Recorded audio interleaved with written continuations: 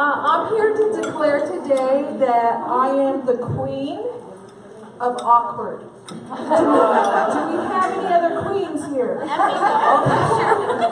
right place? Thank you. Actually, I have learned that I am who I am, so I need to embrace my awkwardness.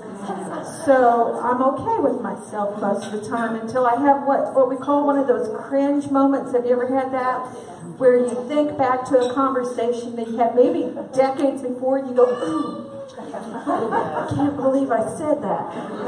So I may be having a lot of those cringe moments next week. I don't know, but I just want to share a little bit about my life. I grew up, my parents were pastors, and they became missionaries. And so the first 10 years of my life, I lived in the Midwest. And my mother grew up in western Kansas during the Depression, during the Dust Bowl days. And her dad was a farmer, and she remembers the crops being destroyed by locusts. And she remembers the dust coming in so that you couldn't even see your way to the barn. So she had a very rough life. Her parents were not Christians, but they were very good people. So my mom, you ever notice that you have your mom in your head all your life? So I'm going to blame my awkwardness on my mom. Okay. Are we all right with that? And I'm going to explain a lot of that here. My mom became a Christian when someone took her to Sunday school when she was 7 years old. And then when she was a teenager, she really felt like God wanted her to become a pastor. Now, remember, this is early 50s. And so she went to Bible college. Her family did not support her in this. She went to Bible college for 4 years and became a Nazarene pastor. Now, the Nazarenes back in the 50s, at least, were what we would call holiness people. And they had very strict dress codes, no makeup, no slacks. Of course, the slacks weren't all that popular then. My mom fit right in because she lived a very structured life. So she went to a pastor's meeting and she met my dad, who was a pastor. And they got married and voila. But there were a lot of words that were not allowed in our home.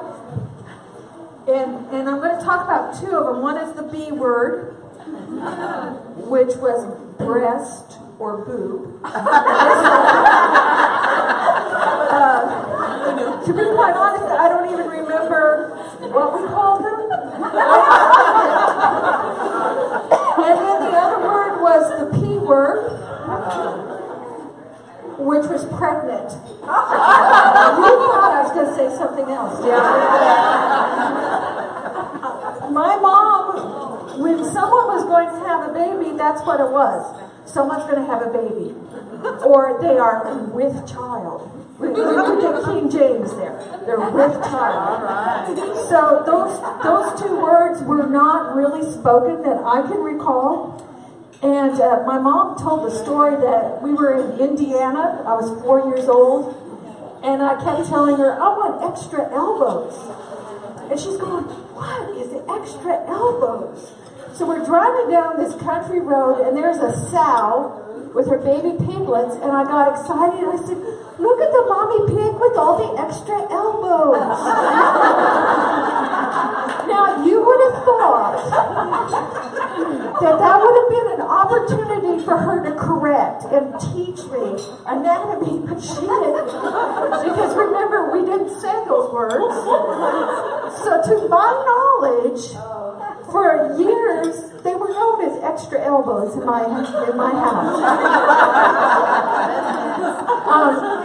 And because we didn't talk about them, I had a fascination with them. I never knew that. Yeah, I did. And in 5th grade, and now let me just say I was a very, very late bloomer. Very late. 15, actually. But when I was in 5th grade, I noticed that Twyla Trimper in my 5th grade class really filled out a sweater well. And all the boys, all of a sudden, were interested in Twyla Trimper. So I convinced my mother that I needed a training bra. And I stuffed Kleenex in my training bra. That did not draw attention. So I graduated to socks.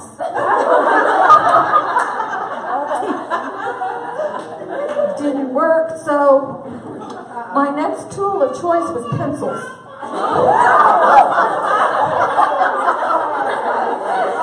That got attention.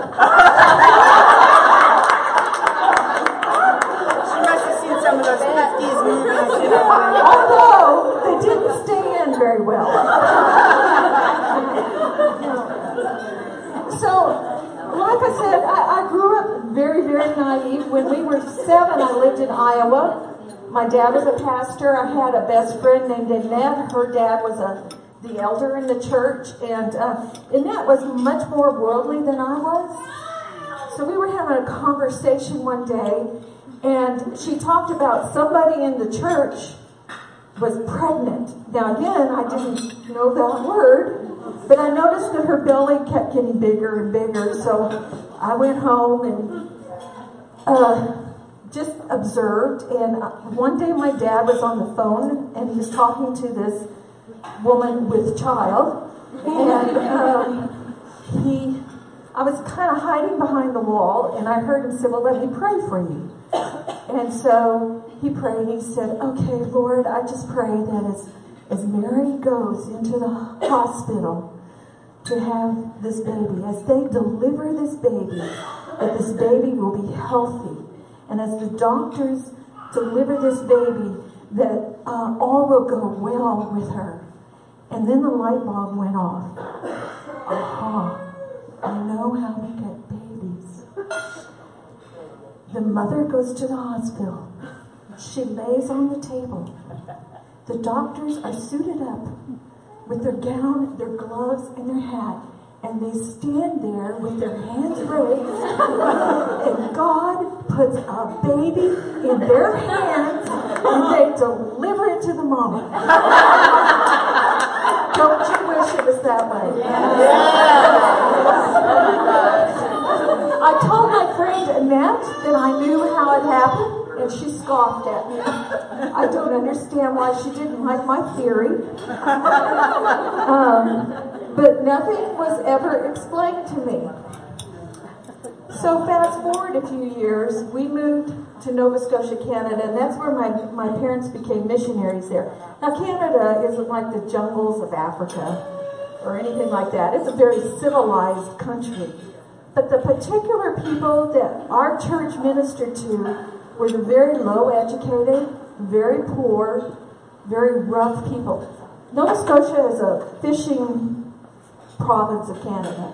And so everyone in our town was pretty much involved in the fishing industry. So there were a lot of fisher people there.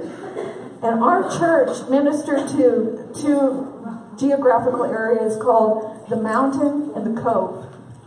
And the people in the Mountain and the Cove were probably the worst morally in the town and economically. And so my dad would, every morning before church and after church, he'd make 2 trips with his vehicle to go pick up people to bring them to church because they didn't have cars. And one of the things that was kind of common on the mountain and in the cove was there were a lot of people that were not married but had hassles of children. And some of the families, the children were the products of incest. And there was one particular family that their children came to our church. They always were very dirty, on the outside. They were all products of incest. And so there was some mild mental retardation in some of the children. And there was a boy my age named Ronnie Ring, and I want to come back to him in a minute. But that's just kind of the background of where we lived and how we ministered there.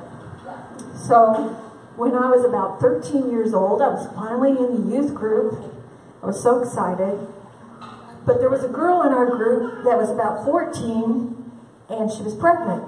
Oh, sorry. She was with child. And so my dad, I think he drew the short straw, but he decided it was time that he talked to me about the facts of life. So he asked, he said, Laura, let's go for an ice cream. And I'm going, something's up. So we went for an ice cream, and we're driving down the road, and he said, Marilyn's with child. I go, yeah, I know. He said, well, your mom and I just want you to know that we hope that never happens to you, but if it does, we'll be there for you. We love you and support you and walk you through this.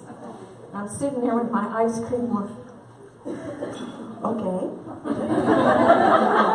He said, any questions? I said, how does one become with child? And I could just see his face get really red. And he says, Ask your mother. maybe you should talk to your mother about it. I said, well, Dad, Mom doesn't talk about that. And he said, yeah, well, if you're with a boy and he touches you inappropriately, that's how it could happen. So,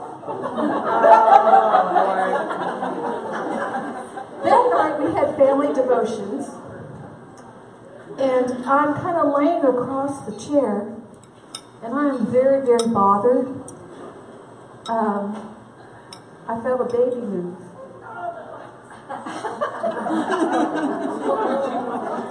I started crying, and my parents said, Laura, what's wrong? I said, I think I'm with child.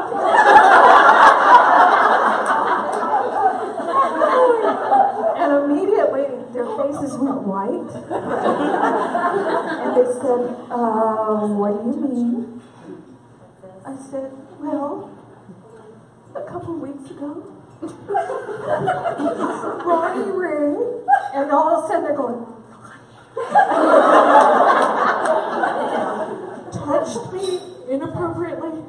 And they go, what do you mean? I said, he stomped on my foot.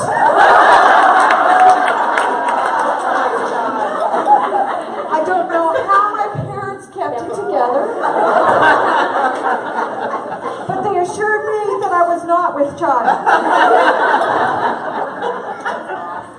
Wow.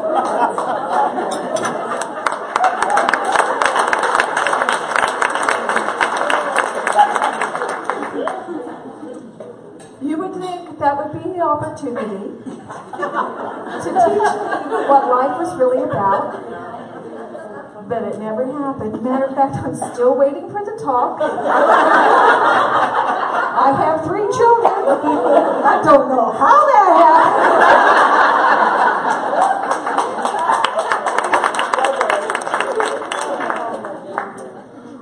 My mother just was not able to talk about personal things.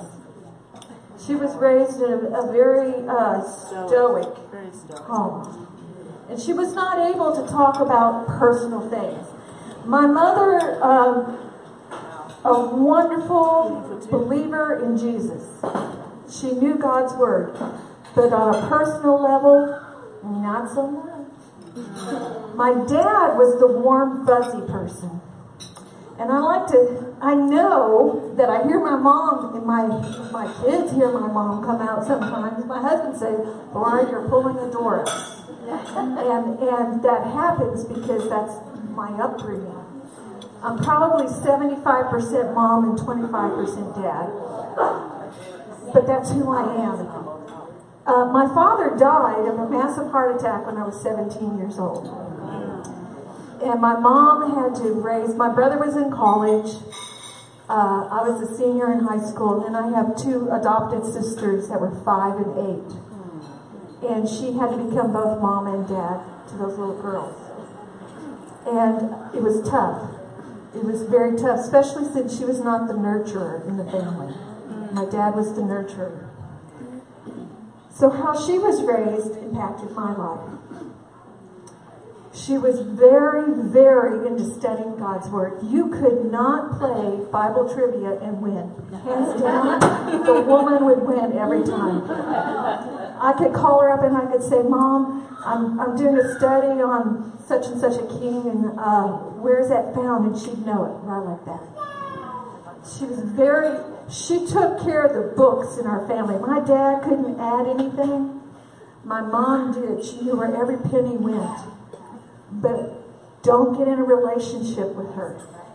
There was always this hands off. You can get this close. So I'm thinking about this and praying about this today. It reminded me of two different people in the Bible, sisters, who were totally opposite. You had Mary, who was a free spirit. Mary was a people person. Mary was one that did not keep the rules. And then you had Martha. And Martha was a rule follower. Don't you know they drove each other nuts? Yeah. Mary was considered the black sheep of the family. In the first account of her, it says she was a sinful woman. Now, I'm not sure exactly, does that mean, was she a prostitute? Did she have multiple husbands? Did she forget to wash her hands before she, I'm not sure exactly what that meant, but she was an outcast. And I believe she had just this freedom and this free spirit. The first account, Jesus is invited to a Pharisee's home to eat supper. And it says, while he is reclining at the table, this woman comes in and starts weeping at his feet. She was so touched by him. I'm sure she had seen and heard him before, but she came into the home probably uninvited. Again, rule breaker. She came in and she was at his feet. And I have this, I'm adding to the Bible, by the way. This is my interpretation. But I had this picture. Jesus is sitting there. This woman comes in, kneels down at his feet, and starts crying and crying and crying. And I can just see the tears and the snot coming out, dripping on his feet. And she's probably going, oh my, where's the Kleenex? There's no Kleenex. I'm going to do my hair and wipe his feet with that. And oh, I've got some perfume in my pocket. Let me,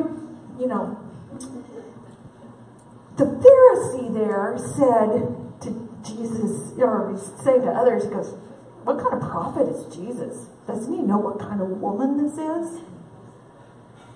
And Jesus had an interesting response. He did a parable. He said to the Pharisee, he said, there was a man, and two people owed him a lot of money. One owed him 50 denarii, and the other owed him 500. And neither one of them could pay it. So the man forgave them their debt. Which one do you think loved him the most? And the Pharisee said, the one who was forgiven the most. And then Jesus turned to her and he said, she is forgiven. I forgive you. So that's Mary. I think at that point, she probably, in my imagination, there probably was a rift between her and her family. But she was transformed. And she went back home. Okay, now we have Martha. And I identify with Martha. Yes. Do we have any other Marthas here? Yes. We have been given a bad rap. Ask how many Marys are there. Okay, Yvette, who is the poster child of Mary here, wants to know how many Marys we have. Okay. We have a literal Mary here. So Martha person. Martha loves to do. Martha gets excited when there's something to make. And she was, I think, a phenomenal cook because of the next story I'm going to tell. It says Jesus was coming in to the town, and Martha hears about it. She goes out there to invite him to her house. Now, again, this is Laura's interpretation, but I'm thinking she sees the transformation in her sister Mary. That's probably all Mary has been talking about for weeks. And she thinks, oh, Jesus is here, and I want him to come into our home. I want him to realize that there's another sister who is not crazy like Mary.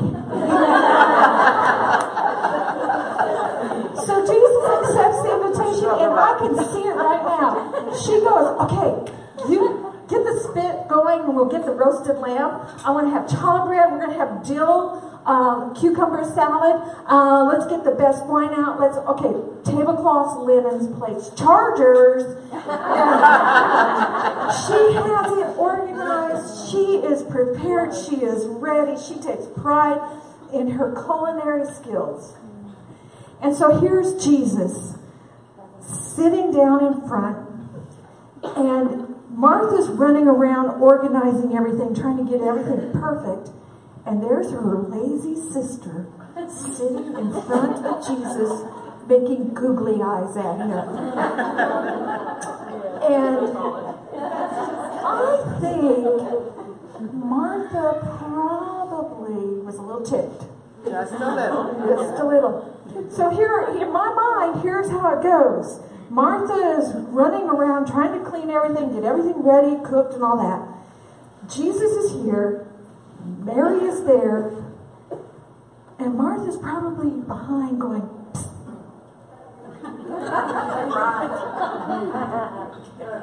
And Mary is either ignoring or oblivious to her.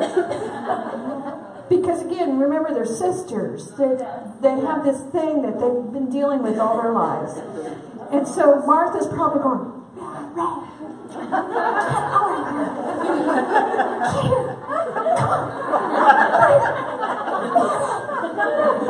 finally she just says, okay, that's not going to work. I'm going to try humiliation. So she walks up to the front and she says to Jesus, I'm working really hard right here, and I need Mary's help. Do you care if we're going to eat or not? Because I need her help. Well, it kind of backfired. Right. Yeah. See, she actually kind of insulted Jesus.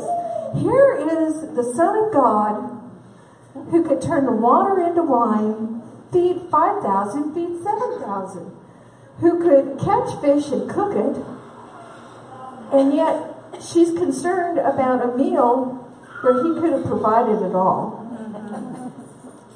And he turns to her, and I think he did it with love and compassion. But he goes, Martha, Martha, Martha. You are so distracted and worried about so many things. Only one thing's needed. All we need is the challah bread. I don't know. Again, I'm taking liberties here.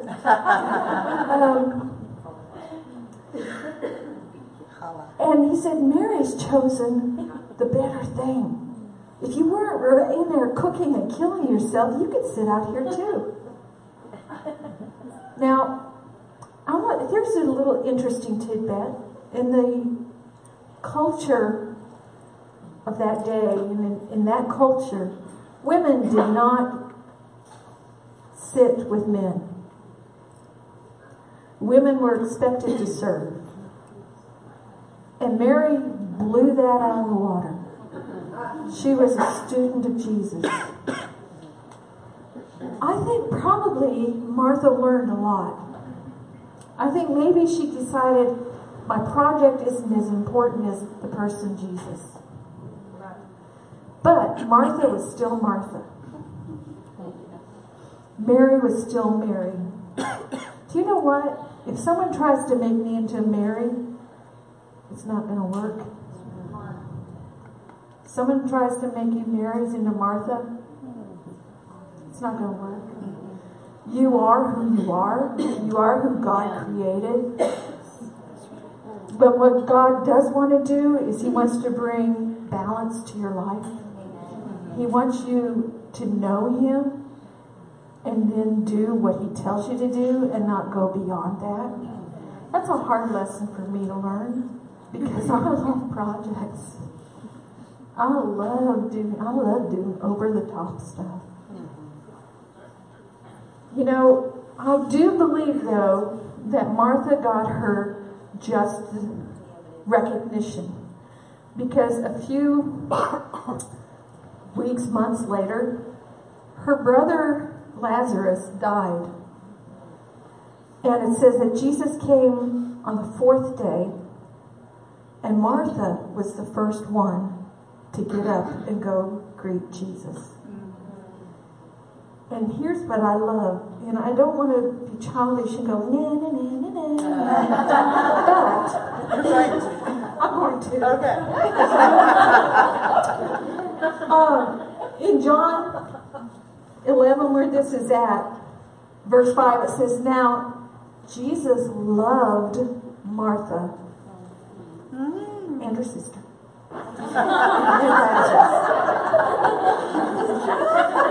I bet you want to repeat that. I do. Okay, I'm going to, yes. Now, Jesus loved Martha and her sister.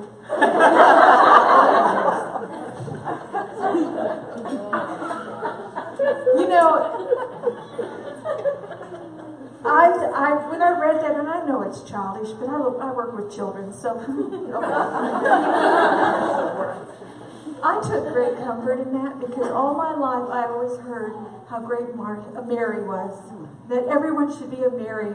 Everyone should wipe Jesus' feet and pour oil on him and dance before him and all this. I always heard that.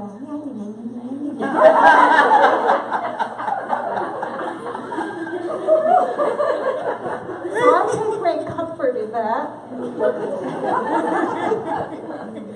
But later on, the week before Jesus died, He came back to Bethany. And Mary was still Mary, and Martha was still Martha. Mary anointed Jesus from an alabaster box of burial perfume. She did a prophetic act. And it says, and Martha served. Not to diminish. So I'm going to go back to my mom. Because my mom, to me, was the epitome of Martha. She loved God's Word above all else. And she was such an incredible Bible studier. When she was in her 80s, she took college courses online for Bible study. And she could have taught those college courses. When she lived at the courtyards, she had Bible study there for the residents. She loved God's Word. And when she developed pancreatic cancer, and some of her memory was kind of being jacked up, and I was in there one day, and she said, Laura, I have one big fear. I said, what's that, Mom? She said, well, I'm kind of forgetting things, and I may forget you and your brother and your sisters. I went, oh. She said, but I pray I'll never forget the Word of God. Oh. I didn't know whether to be happy.